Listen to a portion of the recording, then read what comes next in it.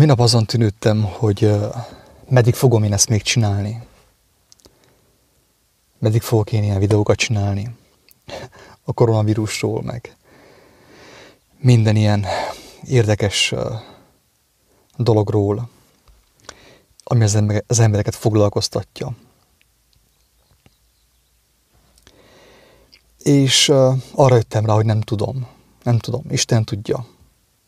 Addig fogom csinálni, amíg még van szusz bennem, amíg érzek erre hívást, amíg örömöt okoz az, hogy megmutassam azt, amit az igazságnak azon részét, amit én már megértettem. Ha nem okozna örömöt, amit csinálok, akkor nyilván nem tudnám csinálni, egyszerűen abba kéne hagyjam. De még örömöt okoz, még érzek rá erőt, késztetést, bátorítást az Úristentől is. Amíg ez így van, addig azt fogom csinálni.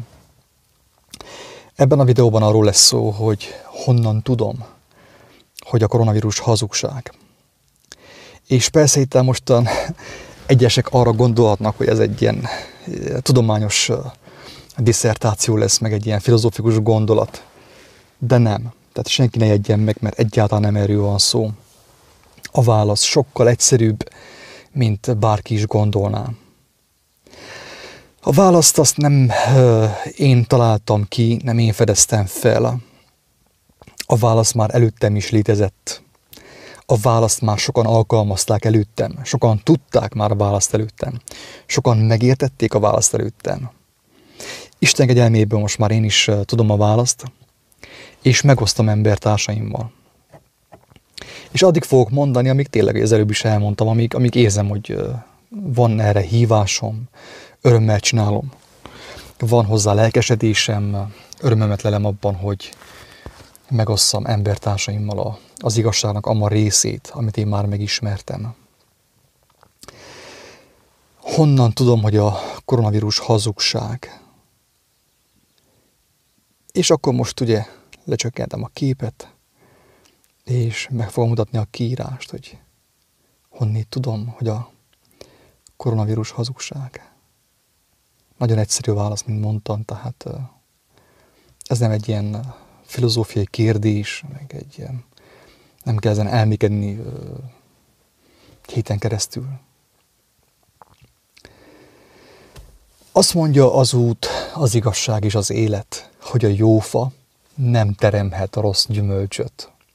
A rossz fa pedig nem teremhet jó gyümölcsöt. Ennyi az egész. Ez az egyszerű és nagyszerű válasz a kérdésre. Azt mondja az út, az igazság és az élet, hogy a jó fa nem teremhet rossz gyümölcsöt.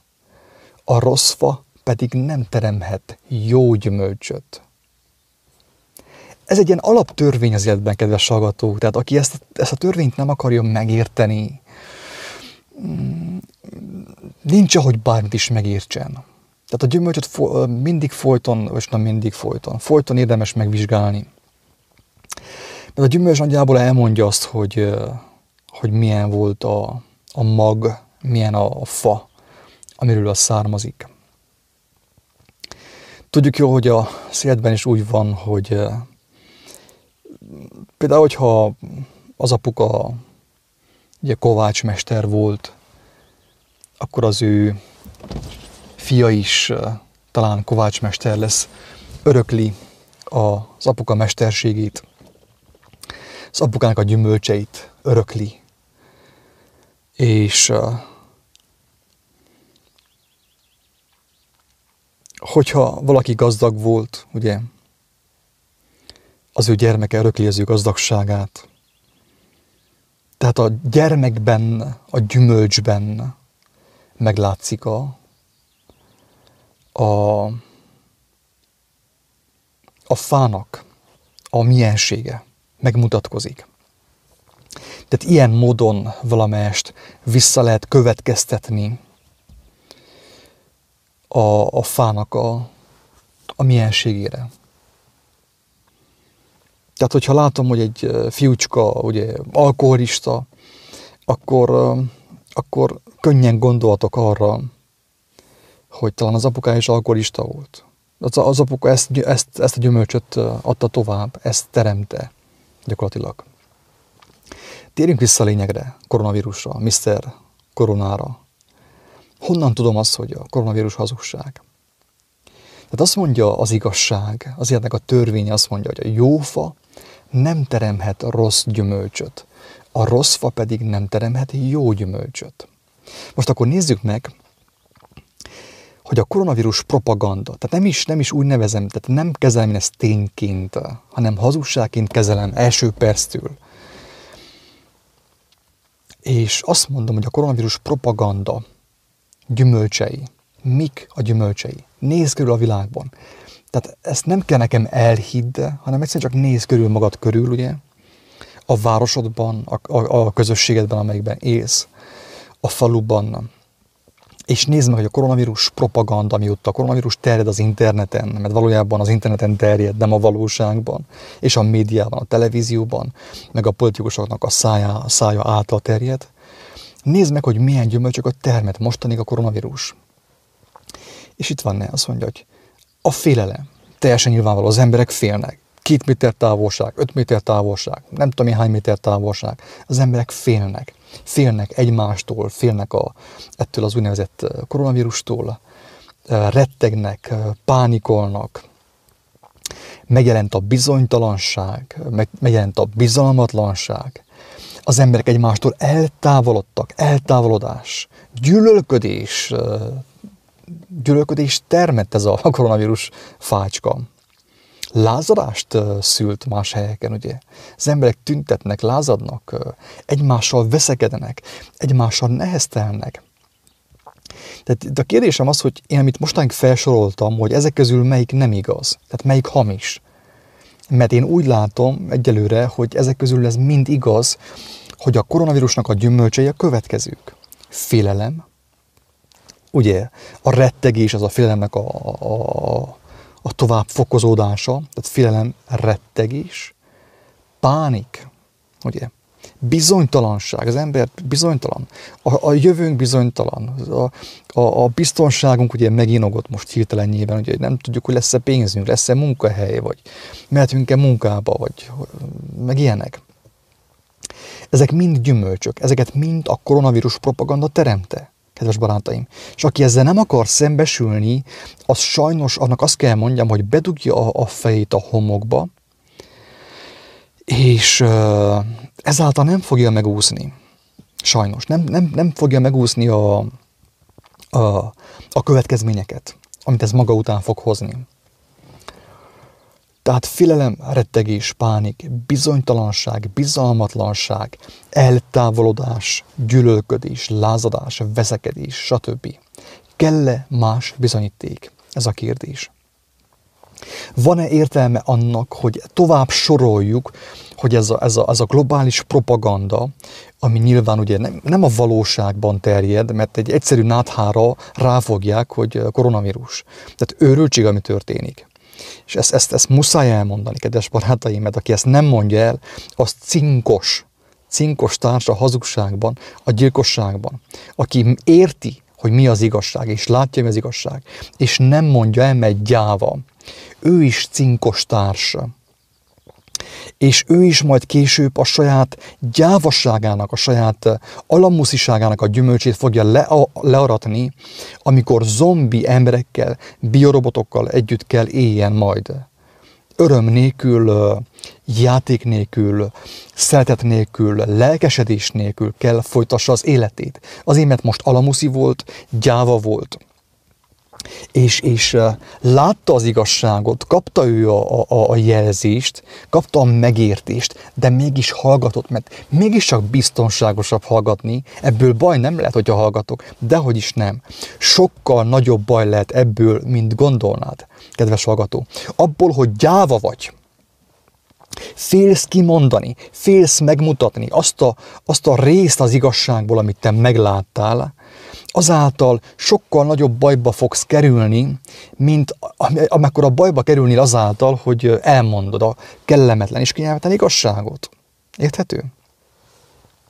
Mert annál nagyobb baj nincs a Földön, amikor már a Földön is, a földi létsíkon, a fizikai életben is bekövetkezik a pokol. Mi a pokol? Az, hogy össze leszel zárva olyan gyáva, hazug emberekkel, mint te. Érthető? Ez a pokol. Hogy végül ugye, te fel akkor túl fogod élni a járványt, meg a világháborút, meg az apokalipszist, minden túlélsz, de zombik között fogsz élni, érthető? Biorobot emberek között fogsz élni, akik képtelenek gondolkodni, vezényszóra maszkot hordanak, utána meg nem tudom én, kalapot fognak hordani, utána meg gázmaszkot fognak hordani, és mindent vezényszóra fognak cselekedni. És te közöttükkel éljél, mert most megalkuvó voltál. Érthető? Ez lesz a te fizetséged, még itt a Földön. Nem beszélve arról, hogy nagy Isten meghalsz, ugye, a fizikai létből kimentél, mit viszel magaddal? Gyávaságot, megalkuvást, hazugságot. Tehát miért éltél egyáltalán? Tehát gondolkozunk ezzel, hogy egyáltalán miért élünk, hogyha az ember látja, hogy bajban van az igazság. Az igazság gazsággá kezd változni. Szevasz, Artur. Az igazság gazsággá kezd válni a szemünk láttára, és mi be vagyunk takarózva, és el vagyunk bújva, hogy nehogy valaki meglásson bennünket, nehogy meg kelljen szólaljunk, és nehogy valami bajunk származzon abból, hogy mi kételkedünk a hazugságban. Tehát tegyük fel most, mi a legrosszabb, ami történhet az igazság kimondásáért, az igazság megmutatásáért. A szokásos, börtön, meg megkínoznak, meg akár meg is ölhetnek. Érthető? Ez a legrosszabb. De viszont nem mindegy, mert előbb-utóbb mindenki meg fog halni. Ezt már sokszor mondtam. Szerintem nem tudom, hogy tűnte fel valakinek, de úgy néz ki, hogy itt mindenki meghal, előbb vagy utóbb. Lehet, hogy holnap reggel már te sem fogsz felkelni. Nincs semmi garanciád arra, mert általában a halál úgy jön, ugye, mint Jézus mondta, mint a tolva éjszaka. Senki nincsen rá felkészülve. Tehát kár gyávának lenni. Kár a gyávaságot, kár a gonoszságot, kár a hazugságot magaddal vinni a túlvilágra. Ez a lényeg.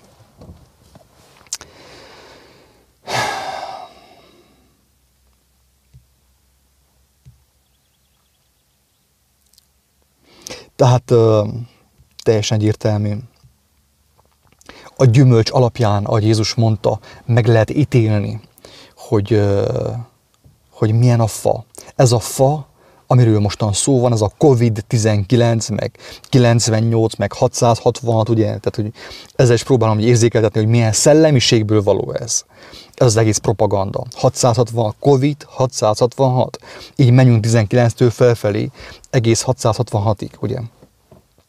Remélem, hogy érted a célzást, hogy ez mihez van köze ennek a bullshitnek, ennek a propagandának, ami az embereket ennyire agymosta, és betette őket a félelem állapotába, a rettegés állapotába, a pánik állapotába, a bizonytalanság, a bizalmatlanság, a gyűlölködés, a lázadás, a veszekedés állapotába. Veszekedés, apropó veszekedés. Mi történik már, kedves hallgatók? Már történik az, hogy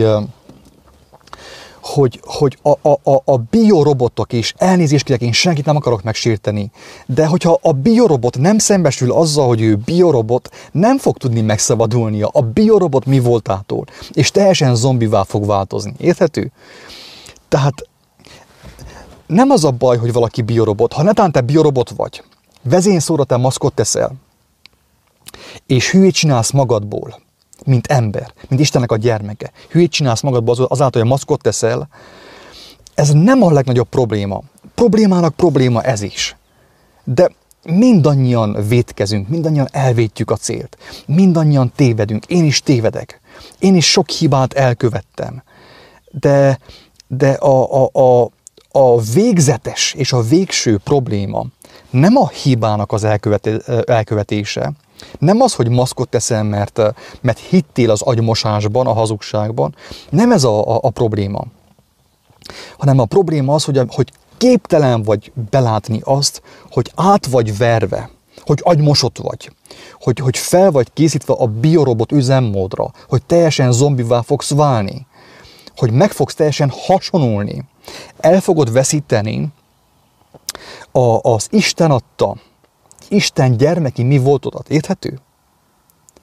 Ez a probléma. Mert hogyha az ember belátja, hogy tévedett el, én mostanig maszkot viseltem, de én egyre inkább kezdem gyanítani, hogy itt valami nem stimmel. Itt, ha nem egyéb, itt valami bűzlik, itt ugye a hal a fejétől bűzlik. A társadalom a fejétől bűzlik, ugye a politikusoktól bűzlik, a vezetéstől bűzlik, ugye. De hogyha az ember belátja, ha képes belátni, hogy ő tévedett, hogy Isten nem úgy képzelte el az emberiséget és a világot, hogy maszkban járjanak, meg évente oltassák magukat különböző ízével, méreganyagokkal. Hát Isten akkor nagyon rossz világot teremtett, hogyha ennyire tökéletlen volt Isten, hogy én maszkot kell viseljek, hogy nekem egészségem legyen, meg folyton kell oltassam magamat, hogy egészségem legyen, akkor azt jelenti, hogy itt nagyon hibázik valami. Tehát én nem is tudom, hogy miről beszélünk egyáltalán. Mi értelme az életnek, hogyha ennyire tökéletlen maga az élet, maga a világnak az alapja. Érthető?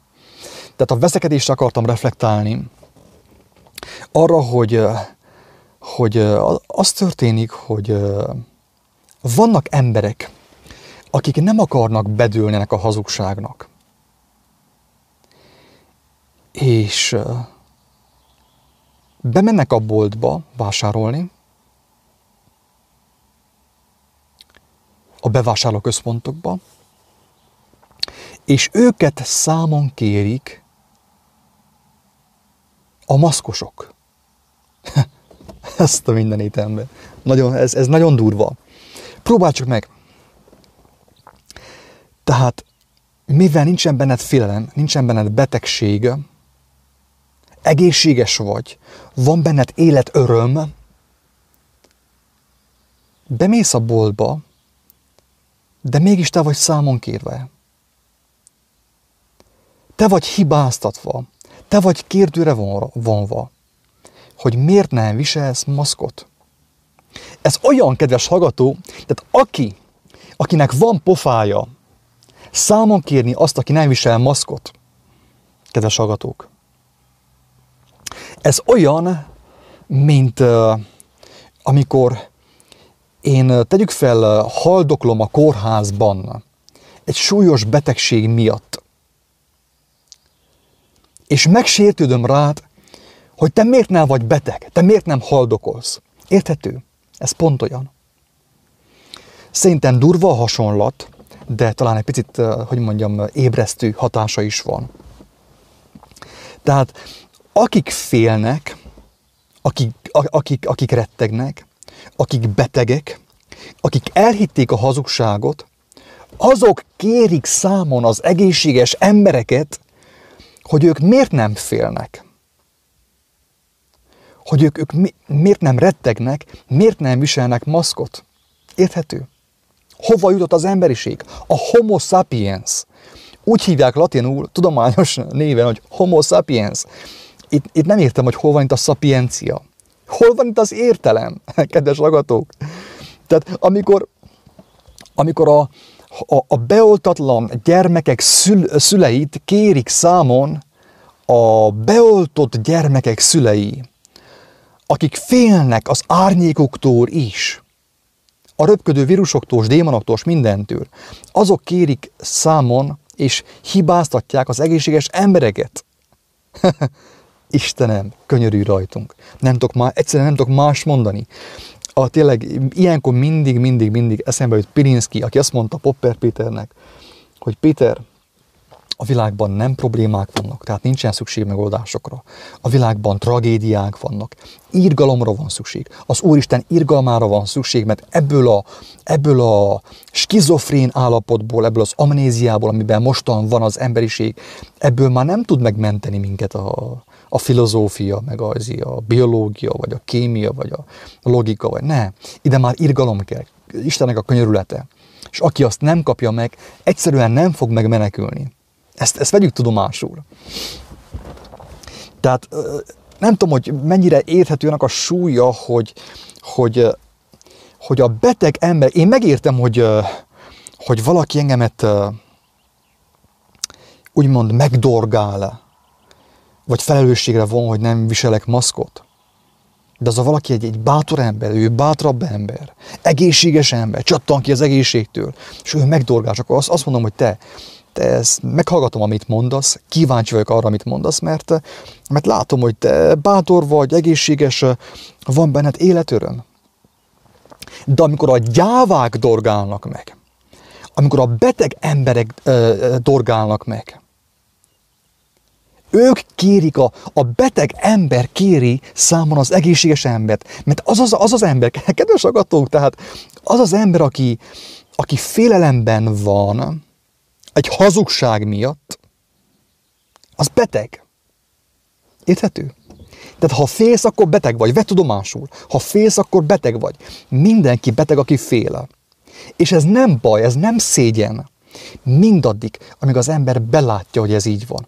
Amikor az ember tagadja, hogy ő félelemben van, és ő beteg pszichikailag, meg van telve a koponyának a tartalma meg van telve hazugsággal, és fél, és beteg emiatt, pszichikai betegségben szenved. Aki ezt tagadja, nincs ahogy meggyógyuljon. Érthető? Nincs ahogy meggyógyuljon.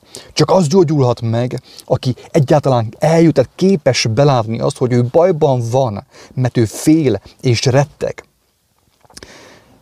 És megint szeretném hangsúlyozni azt, hogy minden fizikai betegsége, minden rákfene, ami van a világban, minden szellemi szinten indul. Minden a félelemből indul. Itt hiába fogjuk rá ezére a chemtrailre, meg a klórra, meg a fluorra, meg nem tudom én mire, az éterre, meg a műkajára, nem. A betegségeknek a zöme, a legtöbb betegség a félelemből származik. Abból, hogy az ember hitt a hazugságnak, nem volt kíváncsi az igazságra, megtelt félelemmel, és megbetegedett. Tehát ugye érthető, hogy miről van szó. Tehát a beteg ember hibáztatja az egészséges embert az ő betegségéért. Ez történik ma Gyergyószentmiklóson, Csíkszerdában és mindenhol a Kauflandban és a bevásárlóközpontokban, hogy a beteg ember kéri számon az ő nyomorúságát az egészséges emberen. Ez maga az a skizofrénia, amiből már az Atya Úristen sem tud megmenteni, kedves hallgatók. Mert Jézus sem tudta meggyógyítani azokat, akik nem fordultak hozzá. Érthető? Isten sem fog senkit sem tudni megmenteni, aki nem fordul hozzá, aki hisz a médiában, és elhisz minden őrültséget. Borboly Csabának, többit nem ismerem most, nem? Én mindenkit felsorolnék itt mostan, hogy ne érezze senki sem magát, hogy én ne gondolja senki sem azt, hogy én kivételezzek. Nem, többit nem ismerem. Nem foglalkozok a politikával. Elküldtek nekem egy videót, meghallgattam, miket mond Borboly Csaba, és az állam leesett. Felnőtt, értelmes ember úgy hinti a hazugságot, mintha fizetnének érte. És hát az igazság az, hogy fizetnek is érte. Tehát pénzét hirdeti a hazugságot. Én most ingyen hirdetem az igazságot, kíváncsi vagyok, hogy hány embernek fog megfordulni a fejébe, hogy lehet, hogy az igazság az nem pénzért van. És úgy igazából a pénzét, amit az emberek megvásárolnak, amit dolgoznak, ugye, az maga a hazugság. Tehát nem hiába beszél Jézus a mammonról és Istenről, hogy nem szolgáltunk két úrnak egyszerre, mammonnak és Istennek. Egy olyan ember, aki elkötelezte magát a hatalomnak, a hatalom vágy, az uralkodási vágy által indítva, rengeteg pénzt kap havonta, és te tőle akarod megtudni az igazságot, Isten könyörüljön rajtad, és Borboly Csabán, és mindenkin. Ezt tudom csak mondani. Menjünk tovább. Tehát, hogyha valakinek ezek alapján nem nyilvánvaló, hogy a koronavírus hazugság-e, vagy nem hazugság, annak az embernek nem tudok segíteni. Tehát én nem vagyok annyira intelligens, nincs bennem annyi szeretet, nekem a türelmemnek nekem van határa egyszerűen. Az olyan ember nem tudok segíteni. Ez van. Aki ezt nem értette meg, amit mostanig elmondtam. Mert ennél egyszerűbben nem lehet beszélni. Ennél lejjebb, kedves hallgatók, ahogy én beszéltem mostanig, ennél lejjebb már csak az van a gágogás, meg a brekegés. Tehát ennél egyszerűbben nem tudok már fogalmazni. A gyümölcsöt meg kell nézni. Ha keresztény vagy, katolikus vagy református, akkor vedd tudomásul, hogy elméletileg a kereszténység Jézus tanításaira épül, amit a legtöbb ember nem ismer. Csak azt hiszi, hogy ismerje, mert a papást hallotta beszélni. Nem. A legtöbb ember nem ismeri, mert személyesen nem találkozott, személyesen nem ismerte meg. Az egésznek az alapja az, a jézusi tanításnak az, a kereszténységnek az alapja az kéne legyen, hogy megnézzük, hogy mi a gyümölcse. Van egy kijelentés, ugye? Koronavírus van, veszélyes, 65 éven felüliek meghalnak, meg mit tudom én. Mi a gyümölcse? Itt van ne. Félelem, rettegés, pánik, bizonytalanság, bizalmatlanság, eltávolodás, gyűlölködés, lázadás, veszekedés, stb. Kell-e más bizonyíték? Tehát, kedves hallgatók, csak úgy érdekességképpen fogom most elmondani, megemlíteni azt, hogy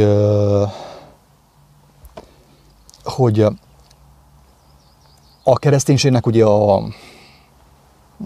hát Isten mese azt mondja, megalapító, mert ő biztos nem alapított kereszténységet, hanem a kereszténység mondja magáról azt, hogy ő Jézusra épít. De Jézus mit hozott a világban? Nézzük meg. Most már, ha keresztények vagyunk, akkor nézzük meg, hogy ő mit hozott a világban. Ő a félelem helyett hozta a félelem, rettegés, pánik helyett, bizonytalanság helyett, a bizalmatlanság helyett hozta a bizalmat, a szeretetet. Hozta a sötétség helyett, hozta a bölcsességet, a látást, a tisztánlátást. Hozta a gyógyulást. Hozta a halottaknak a feltámadását. Érthető? Hozta azt, hogy az emberek közelebb kerültek egymáshoz, tudtak egymáson segíteni, tudták egymást gyógyítani az igazság erejével. Ezt hozta ő. Tehát akkor most azt látjuk, kedves hallgatók, hogy ha valaki kíváncsi arra, hogy ki volt Jézus, akkor olvassa ezt a listát itt enne. Itt van ez a lista. Félelem, rettegés, pánik, bizonytalanság, bizalmatlanság, eltávolodás, gyűlölködés, lázadás, veszekedés, stb. Aki ezt a listát elolvassa, fordítsa azt meg. És amit fogsz kapni, amikor ezt megfordítod, na az maga, ő azt hozta a világba, Jézus. Érthető? Ezért mondták, hogy Jézus a Krisztus. Ő a Krisztus. Érthető? Tehát ennek, amit fel van sorolva, az ellentéte, ő mindennek, amit fel van sorolva, az ellentétét hozta a világba. Ő a Krisztust hozta a világba. De kedves hallgatók, hogyha ő a Krisztus volt, amit fel van sorolva, akkor az itt mi az vajon? Hogyha nem az Antikrisztus. Ezért mondtam már többször, hogy abba kell hagyni a gyülekezeteket, a vallásokat, a vallásoskodást, a szenteskedést, az amerikai filmeket. Mert becsapnak. Becsapnak az összes. Azt hitetik el az emberek, hogy az Antikrisztus az egy ilyen röpködő, egy ilyen nem tudom, ilyen nagy, hogy hatalmas uralkodó, meg mit tudom én, mi nem. Itt, ami fel van sorolva, ez mind az Antikrisztus. A koronavírus maga hozza az Antikrisztus az embernek a fejébe és a szívébe. Érthető? Mert az Antikrisztus az a Krisztusnak az ellentéte. Anti, ugye anti. Nem anta, hanem anti, tehát hogy angolul anti, ugye. Tehát, hogy annak az ellenkezője. Az az Antikrisztus, a Krisztusnak az ellenkezője. A Krisztus az egy szellemiség. Ha valakiben Krisztus van, abban az emberben van szeretet, van empátia, van együttérzés, van segítőkészség, van szolgálatkészség az ilyen emberben, akiben Krisztus van. Érthető? Ez egy szellemiség, ez egy lelkület. És amit fel van sorolva, az is egy lelkület egyébként. Érthető? Csak hogy ez az Antikrisztusnak a lelkülete, ami már be van kerülve a te fejedbe, a te szívedbe, a te lelkedbe. A médiától, Orbán Viktortól, Borboly Csabától, Bill Gates-től, és az összes többi ilyen hóhírtól. Érthető? Isten irgalmazzon nekik. Én nem akarom őket elítélni, lesz, aki elítélje őket. Én nem kell elítéljem sem Orbán Viktort, sem Borboly Csabát, hanem azok a szavak, amiket én mostan elmondok, azok fogják őket elítélni majd, amikor a talpukat feldobják. Tehát ez mind az Antikrisztus, kedves hallgatók. Tehát ha valakinek még ezek után is kérdés az, hogy a koronavírus az hazugság-e, vagy nem hazugság, hát gondolkozzon el. Tehát most csak úgy újabb zárójel. Jézus számára nem csupán a koronavírus volt hazugság, hanem a lepra is. Egyik legsúlyosabb betegség is hazugság volt. De ő nem volt annyira primitív, mint én, nem volt annyira gyenge, mint én, nem volt annyira gyarló, mint én, Jézus, ugye? Ezért ő még ki sem mondta, hogy a lepra hazugság, hanem egyszerűen odament, és az ő jelenlétében nem volt helye a leprának, tehát meggyógyult. Hogy igazából minden hazugság, ami nem örökkévaló, ami hiába való, ami véges, az gyakorlatilag ugye, az mind hazugság. És akkor most tovább menjünk ugye itten lefelé, hogy megnézzük azt, hogy mert annyit beszélgettünk már a hazugságról, hogy lassan ugye mi is megtelünk hazugsággal. Megnézzük az igazságot is. Hogy az igazság mit gondol. Hát, ha valakit inspirálni fog.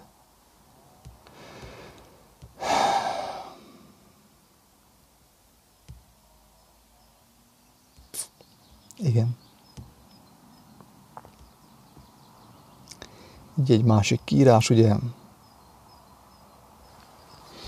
Tehát a hazugságról tudni kell egyébként azt, hogy minden hazugság előbb-utóbb lelepleződik, minden ilyen hazug hatalom felborul, Hitlernek a hatalma felborult, összedőlt, nagyon sok ember meghalt. Tehát az a probléma a hazugsággal, kedves hallgató, hogy ha megmaradsz a hazugságban, felőlem megmaradhatsz, a te dolgod, én sajnálok téged, ha te továbbra is hinni akarsz a koronavírusban, és abban, amit Borboly Csaba mond, a többiek mondanak, én téged sajnálok, de viszont muszáj elmondjam, hogy a koronavírus, a hazugságnak a következménye a szellemi és fizikai leépülés és a halál. Ezt Jézus maga mondta, hogy az öli meg az embert, sőt a lelket is, a hazugság. Érthető? Tehát ez itt van neked is fontos, hogy megértsd, hogy az egész mögött mi van, milyen szellemiség uralkodik. Mert ha nem fogod megérteni, akkor nincs ahogy megszabaduljál tőle. És a hazugság ugye magával visz, mint ahogy Hitler elhitette a németekkel, hogy ők felsőbbrendűek. Ezt a hatalmas propagandát velük bevetette, és háborúba vitte. Tehát gyakorlatilag Hitler lemészároltatta a saját nemzetét. Érthető? Tehát Adolf Hitler lemészároltatta a saját nemzetét. Ez a baj a hazugságnak. Most a koronavírus, tehát akik hittek Hitlerben, azok meghaltak. Azokat az oroszok szétlőtték, ugye? Ez történt velük. Mi fog történni azokkal, akik hisznek a koronavírus hazugságban? Ugyanaz, mint akik hittek Hitlernek a hazugságában. Muszáj ezt elmondani. Tehát tudom, hogy kényelmetlen, kellemetlen, de muszáj ezt elmondani. Hát, ha valaki meghallja a lényeget. Tehát Hitlernek, amit mondott, az egy hazugság. A hazugság milliók, nem tudom pontosan, 10 millióknak a halálát okozta. A koronavírus szintén hazugság. Az előbb be volt bizonyítva, hogy hazugság a koronavírus. Épp ezért az is millióknak a halálát fogja okozni. Ez van. Most döntsd el, hogy meg akarsz maradni ebben a hazugságban, vagy ki akarsz jönni belőle. Döntsd el, te dolgod. Nézzük meg, hogy mit mond Jézus a hazugságokról, a rejtett dolgokról. Ugye, a rejtett dolog ugye a hazugság, amilyen kis ilyen kerülőutakon megy, a hátsó ajtón megy be az emberekhez, ez a hazugság. Azt mondja Jézus, hogy mert nincs semmi rejtett dolog, amely napvilágra ne jönne. És nincsen olyan titok, amely ki ne derülne. Érthető? Tehát előbb-utóbb minden a felszíne, minden hazugság a felszíne előbb-utóbb ki fog derülni. Már most gyengélkedik ez a propaganda, ez a hazugság, mert egyre több ember elkezdett ugye ébredni, hála Istennek. És kezdték kimondani, hogy emberek, be vagyunk csapva. Már ilyen professzorok is kezdték már kimondani, hogy úgy néz ki, be voltunk csapva. Hittünk a világmédiának, meg a feletteseinknek, és be voltunk csapva. Tehát az egész hazugság. Tehát azt mondja Jézus, hogy nincs semmi rejtett dolga, ami napvilágra ne jönne, és nincs olyan titok, ami ki ne derülne. Tehát előbb-utóbb minden hazugság elveszíti a hatalmát, minden hazugság meg fog halni, csak a baj az, hogy akik hittek abban, azok is meg fognak halni vele együtt. Mert aki hisz a hazugságban, az olyan, mint amikor össze vagy kapaszkodva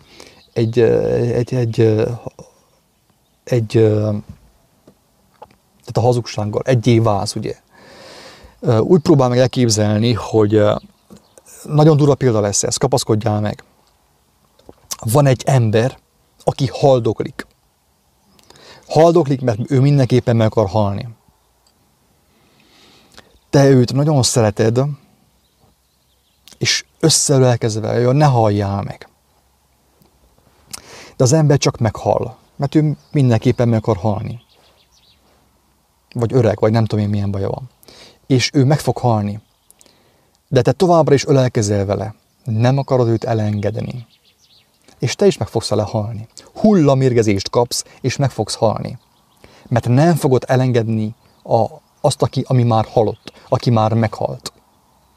Ezért te is meg fogsz halni. Jézus nem hiába mondta, hogy foglalkozz az élőkkel, ne a halottakkal, ne a temetőbe járkáljál, hanem keresd az igazságot, hogy váljál szabaddá általa, és éljél általa. Érthető? Tehát ez a baj a hazugsággal, hogyha az ember bevesz is, még ragaszkodik is hozzá, összeölelkezik vele, előbb-utóbb sajnos meg fog halni, mert a hazugság az meg fog halni, mert Istennek úgy volt kedves, hogy a hazugság az csak ideig, óráig tarthat, van hatalma a hazugságnak, ideig, óráig.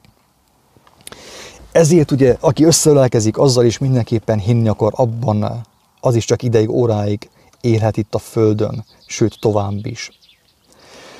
Na de kedves hallgatók, hogyha nincs semmi rejtett dolog, amely napvilágra ne jönne, és nincs olyan titok, olyan hazugság, ami ki ne derülne, és olyan, ugye, tehát ami elnevezteni a hatalmát éppenséggel, akkor mi értelme ilyen sok energiát fektetni abba, ami egyébként is halálra van ítélve? Tehát az összes hazugság, titok, meg rejtett dolog előbb-utóbb meg fog halni. A kérdés az, hogy ha ez már eleve halálra volt ítélve az egész koronavírus propaganda, meg a hazugság úgy általában, akkor mi értelme ilyen sok energiát fektetni abba, ami egyébként is halálra van ítélve? Mindenképp meg fog halni. Nem lenne célszerűbb a hazugság, és bocsánat, a hazug és a halott dolgok helyett az életre fordítani az energiát? Nézzük meg, hogy milyen pénzösszegek, mekkora befektetést igényelt, energiabefektetést igényelt a propaganda szóvivői részéről, hogy teresszék a hazugságot. Egy olyan hazugságot, ami úgy sem élhet sokáig, mert Isten ő nem, tehát ő nem fogja megmásítani a tervét Bill Gates kedvéért, vagy Borboly Csaba kedvéért, érthető? Tehát Isten ő Isten marad, örökkévaló Isten, igazságos Isten marad ő, továbbra is. Ő a tervét nem fogja megmásítani. Azt mondja, hogy egy kedves Borboly Csaba, vagy kedves Bodó Attila, vagy bárki, egy darabig hazudozhattok, de egy idő után majd le fog járni, tehát abba kell hagyni. És hogyha továbbra is hazudni akartok, akkor sajnos meg fogtok halni. Ez van. De hogyha a hazugság, amiről az előbb is tehát ki volt derítve a koronavírusról, hogy a hazugság egyértelműen, hogyha mindenképpen hazugság, miért foglalkozunk olyan sokat vele? Miért hirdetjük a hazugságot? Kedves polgármesterek, miért mentek bele abba a sátáni propagandába? És orvosok, ilyen falusi orvosok, ilyen gyógyszeripar által megvásárolt bohócok, bábuk vagytok. Miért mentek bele abba a sátáni játszmába, hogy az embereket ijesztgetitek pénzért? Mert ti kapjátok a zsetont, ugye, gyógyszerek után, a suskát, hogy tudjátok aztán menni majd kirándulni, meg vakációzni, keletre, meg nyugatra, meg mindenhova. De ha a lelketekkel játszotok az Isten szerelmére, az muszáj elmondjam. Miért mentek bele abba a sátáni propagandába, hogy az embereket ijesztgetitek, jaj, most már bejött Gyergyóba is a koronavírus, vagy Újfaluba, vagy nem tudom hova. Nem jött be semmi. Hazugság az egész, érthető?